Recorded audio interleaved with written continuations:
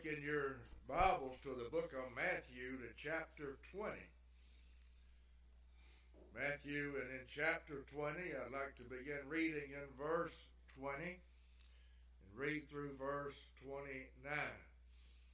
Our subject this morning is Conditional Salvation. It is a title, maybe be confusing to some. Maybe we can see the meaning as we go along this morning. Matthew chapter 20. Now begin in verse 20. Then came to him the mother of Zebedee's children with her sons, worshiping him and desiring a certain thing of him. And he said unto her, What wilt thou? She saith unto him, Grant that these my two sons may sit, the one on thy right hand, and the other on the left in thy kingdom. But Jesus answered and said, Ye know not what ye ask. Are ye able to drink of the cup that I shall drink of, and to be baptized with the baptism that I am baptized with? They say unto him, We are able. And he saith unto them, Ye shall drink indeed of my cup, and be baptized with the baptism that I am baptized with. But to sit on my right hand and on my left is not mine to give, but it shall be given to them for whom it is prepared of my Father. And when the 10 heard it, they were moved with indignation against the two brethren. But Jesus called them unto him and said, Ye know that the princes of the Gentiles exercise dominion over them, and they that are great exercise authority upon them. But it shall not be so among you. But whosoever will be great among you, let him be your minister. And whosoever will be chief among you, let him be your servant. Even as the Son of Man came not to be ministered unto, but to minister, and to give his life a ransom for many. And as they departed from Jerusalem, a great multitude followed him. Lord willing, we'll speak to you this morning from verse 28. But first, I want us to note the context. You'll notice in verse 20, where we began our reading, that the verse begins with the word then. I guess I'm a little strange in my Bible study, but when I read the word then, a question automatically comes to my mind, and the question is when. I always want to try to see if I can find the when of the then.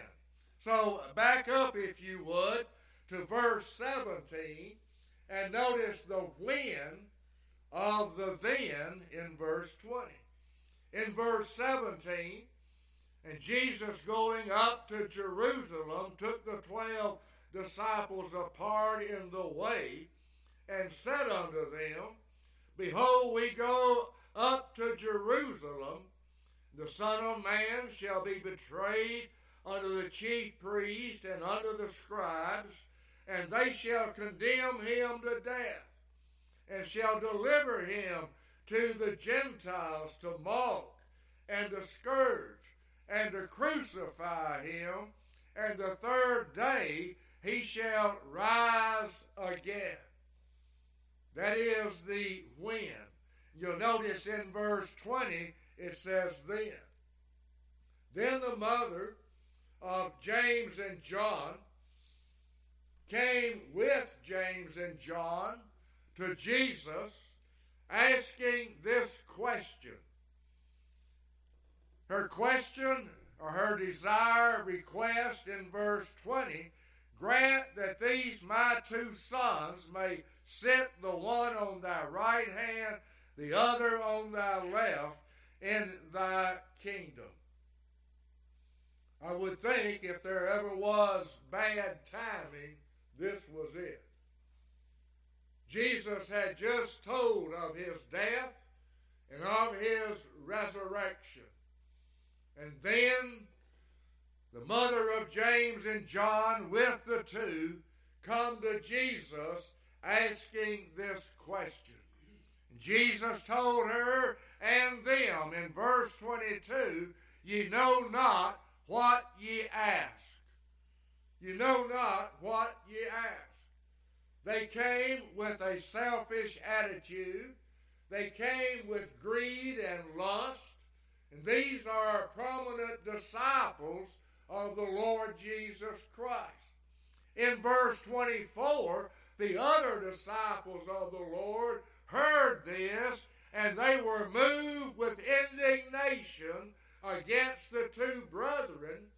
And I would suppose that was because they asked such a question, seeking a preeminence in the kingdom of the Lord, and that they asked it at this time, when their minds should have been upon the words of Jesus concerning his death and resurrection. You'll notice in verse 27, he said, "Whosoever will be chief among you, let him be your servant." James and John wanted to be chief. They wanted a place of preeminence. And Jesus said, if you want to be the chief, you need to be the servant. Then notice, if you would, in verse 28, he said, "Even as." He holds himself up as an example of this. Certainly he is chief among all. But notice what he said.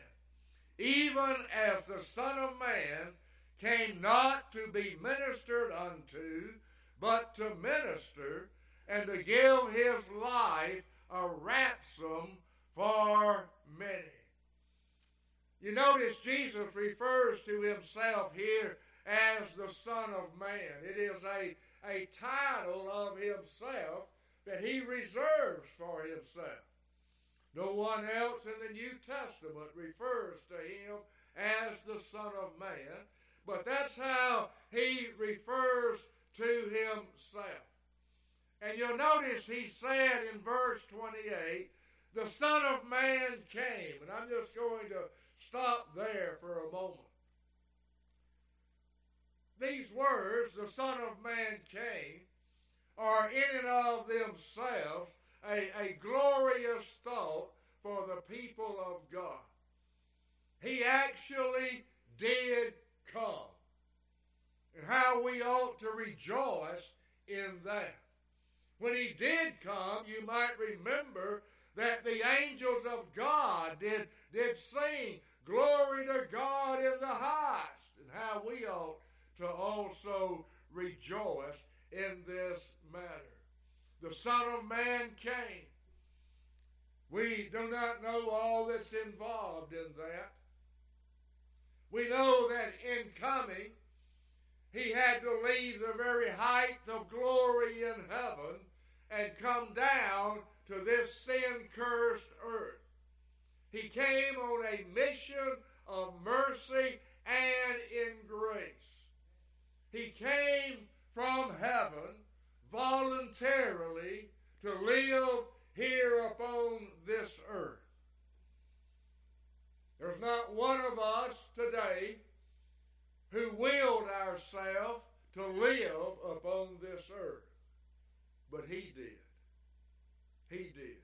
He willed himself to come down to this earth.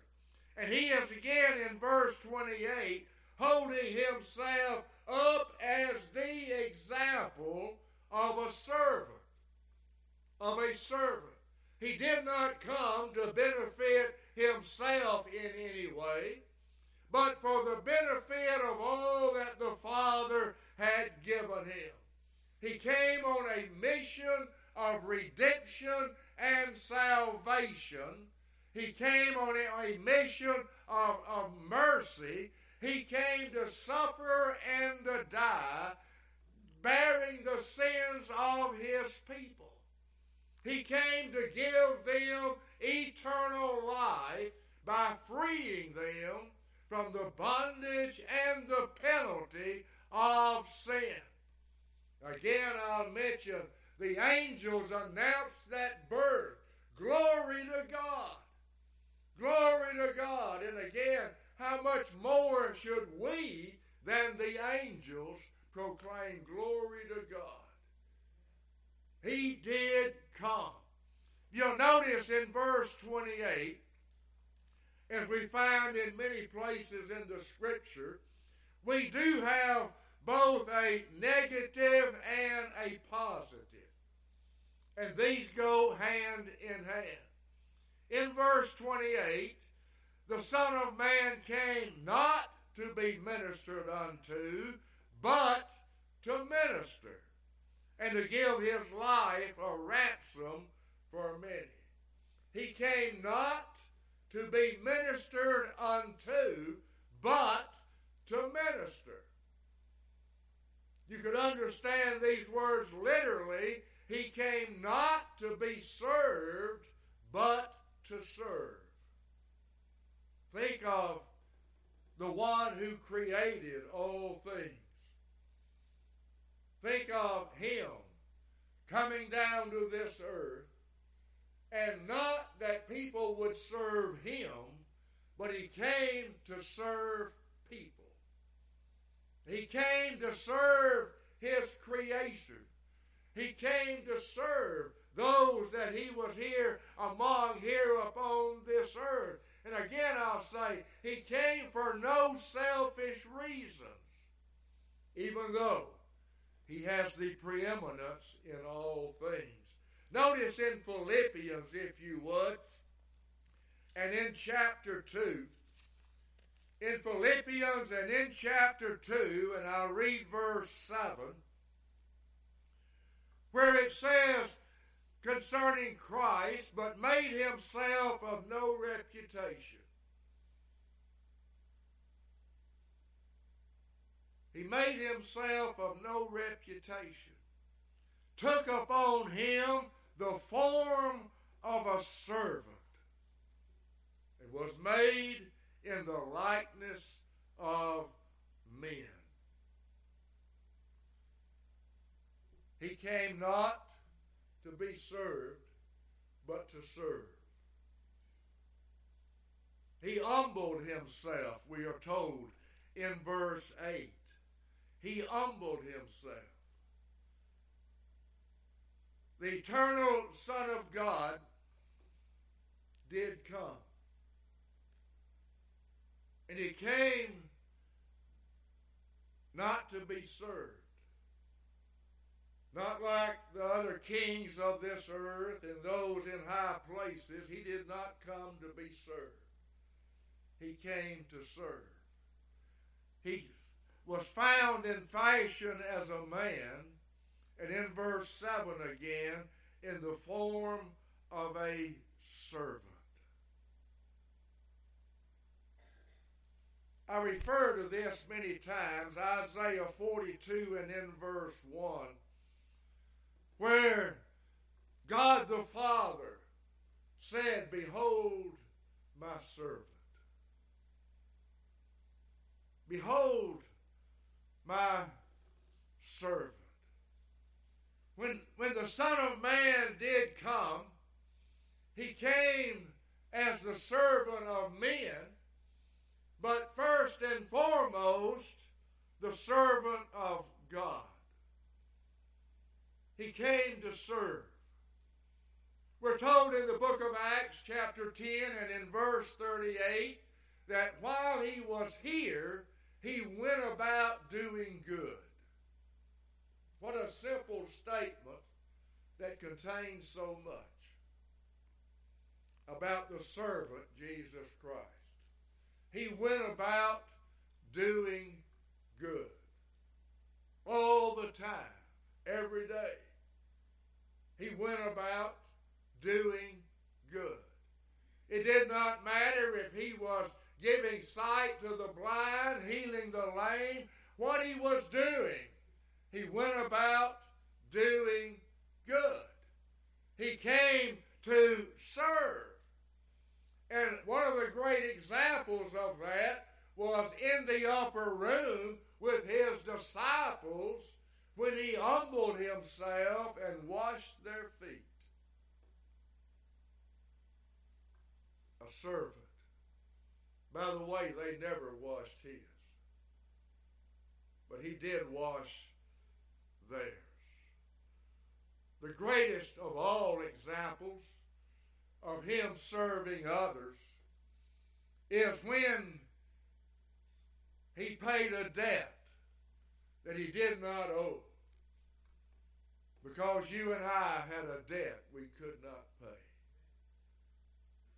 That's the greatest service he has ever done.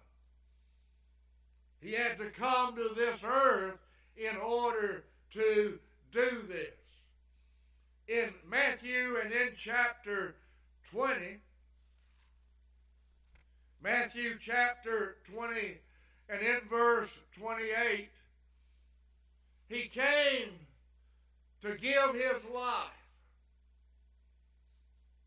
He came to give his life, to literally give it up, to give it up.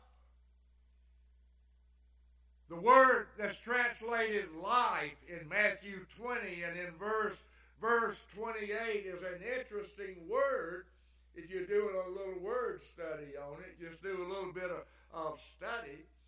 It is a word that denotes breath. It's a word that's translated breath. It is a word that can mean the breath of life. It is a word that primarily means soul. Go back to chapter 10 of Matthew. The same word that's translated life in Matthew 20, verse 28. In Matthew 10 and in verse 28, the scripture says, "And fear not them which kill the body, but are not able to kill the soul." Same word in the original language, soul. Look in Matthew chapter 16. In Matthew and in chapter 16 and in verse 26, "For what is a man profited if he shall gain the whole world and lose his own soul?"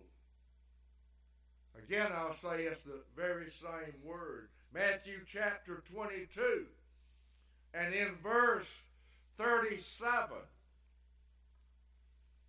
Matthew 22 and in verse 37. Jesus said unto him, "Thou shalt love the Lord thy God with all thy heart, with all thy soul, and with all thy mind." Same words translated life in our text. One more place in Matthew. If you look in chapter 26, Matthew and in chapter 26, verse 38,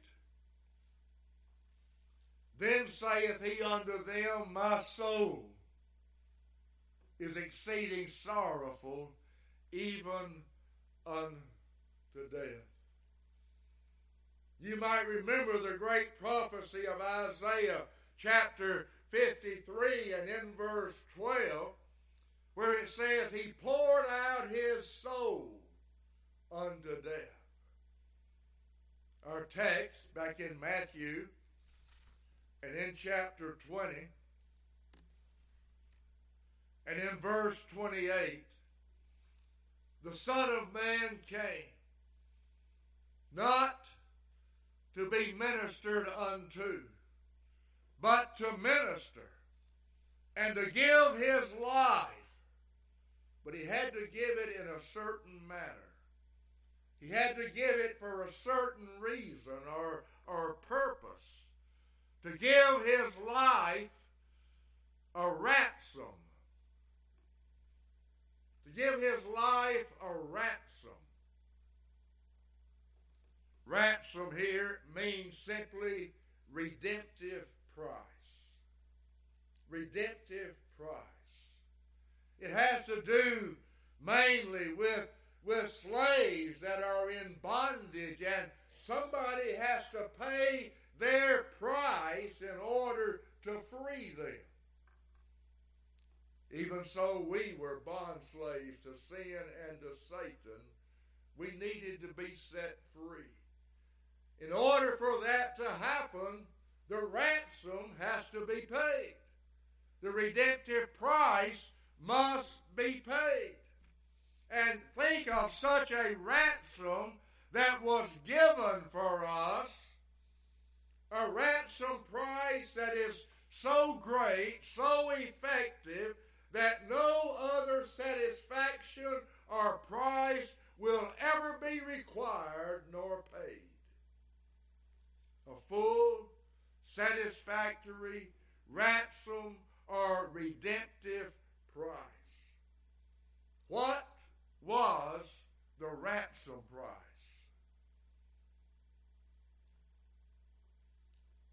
Jesus must give up his life.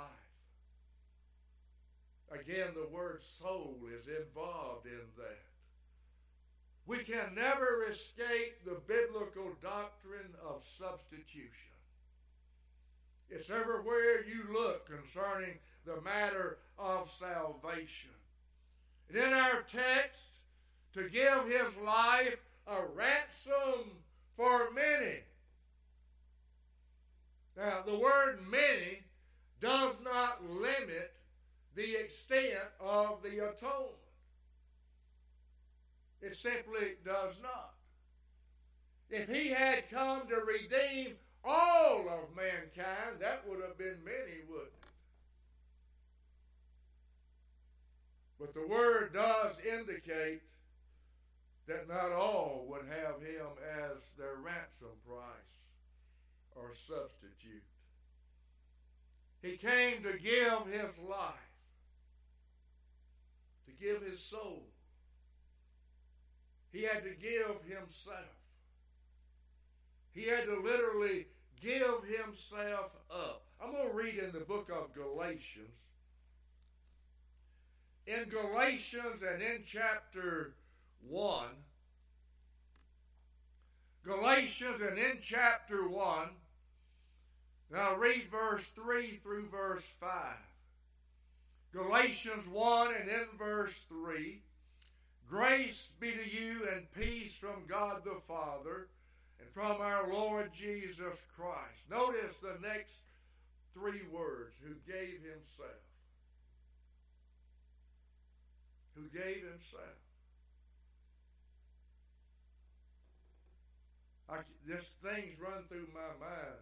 All that he could have given, he owned it all. Everything is his.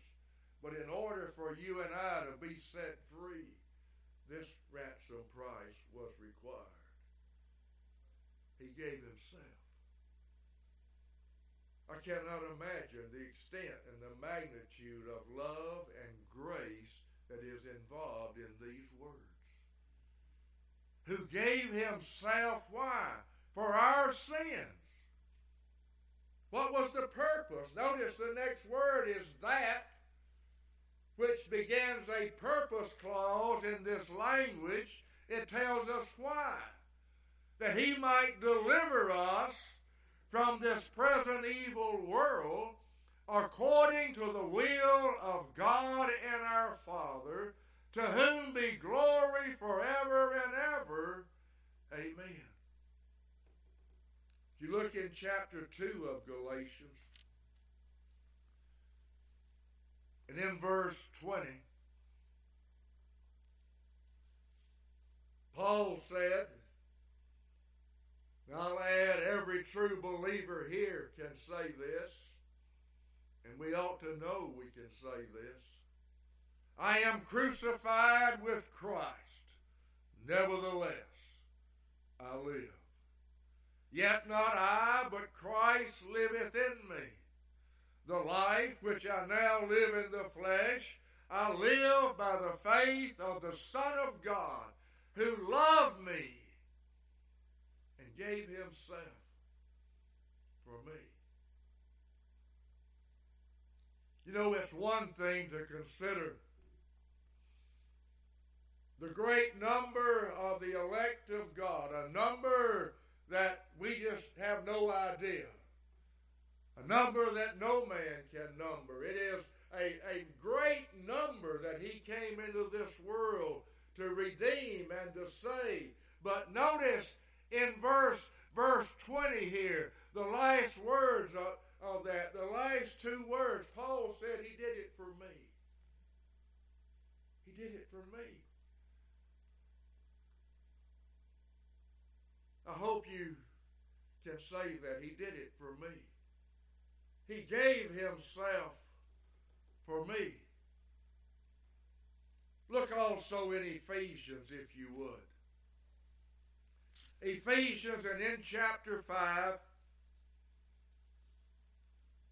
Ephesians, and in chapter 5, and I'll read verse 2. And walk in love, as Christ also hath loved us, and hath given himself for us, an offering and a sacrifice to God for a sweet-smelling savor. In the Old Testament, there were many lambs and other animals that were offered as a sacrifice for sin. I mean, there were just thousands and thousands of animals that were offered. Do you know, as those animals were brought into the tabernacle, into the temple, not one of them was a sacrifice until it was slain and its blood was shed. Up until that moment, they were just animals. They were not a sacrifice until they were slain and their blood was shed. Jesus Christ, Ephesians 2 and in verse 5, hath given himself for us an offering and a sacrifice to God. He gave himself as a sacrifice for our sins. He gave the entirety of himself. He gave his life, he gave his soul, he gave his body, he gave his precious blood, he gave it all as a ransom for our redemption and salvation. Matthew 20 again, verse 28. The Son of Man came not to be ministered unto, but to minister, and to give him his life a ransom for many. This verse, along with so many more, speaks to us of the vicarious atonement that Jesus Christ did make. No one has been or ever shall be freed from the bondage and penalty of sin without this ransom price being paid for their redemption. On the other hand, everyone for whom this ransom price is paid shall be freed from the bondage and penalty of sin. While I believe, and I think you all know this, surely you do by now. While I believe in God's sovereign grace, and while I believe in unconditional election, I do not believe in unconditional salvation. And I'll explain what I mean. Divine justice had placed a condition upon our salvation. Divine justice said the wages of sin is death. in order for you and I to have salvation, a condition must be met. The Lamb of God must be slain. The Lamb of God must be slain. The ransom price must be paid. That's the condition I speak of. And it's one that you and I could not fulfill. Only the Son of God, Jesus Christ, God's servant, could do this. He is the only one that could satisfy divine justice. And I'll mention this. God makes no exceptions in this matter. The Lamb of God must die. The Lamb of God must be slain. In the purpose and decrees of God, it was purposed before the foundation of the world, but it must actually happen. Purposing it did not accomplish it. He had to die. The Lamb of God must be sacrificed. He must give himself in this matter. I'm going to go back to Ephesians again. This time to chapter 4. Ephesians in chapter 4. And I'll read verse 32. Ephesians 4 and in verse 32. And be ye kind one to another, tenderhearted, forgiving one another. Then you have those next two words, the same as we have in our text, even as. Even as God, for Christ's sake, hath forgiven you. For Christ's sake. What does that mean? God, for Christ's sake, hath forgiven you. This forgiveness of sins for Christ's sake is not simply based on the fact that Jesus is the Son of God. And it's not simply based upon the fact of his sinless life and perfect character as he walked here upon this earth. This forgiveness of sins is not even because Jesus might request it. It's because he gave his life a ransom. It's because he paid the price. It's because the Lamb of God was slain. He paid the sin debt, and thereby he fully satisfied that condition of divine justice. Someone has to die for these sins. Thank God we have a substitute. Christ died for us. Paul would say, Christ died for me. If you're saved, you personally had a substitute. Christ died for us. He did pay the ransom. You remember in Hebrews, and I won't turn there, where it says, without shedding of blood, there is no remission.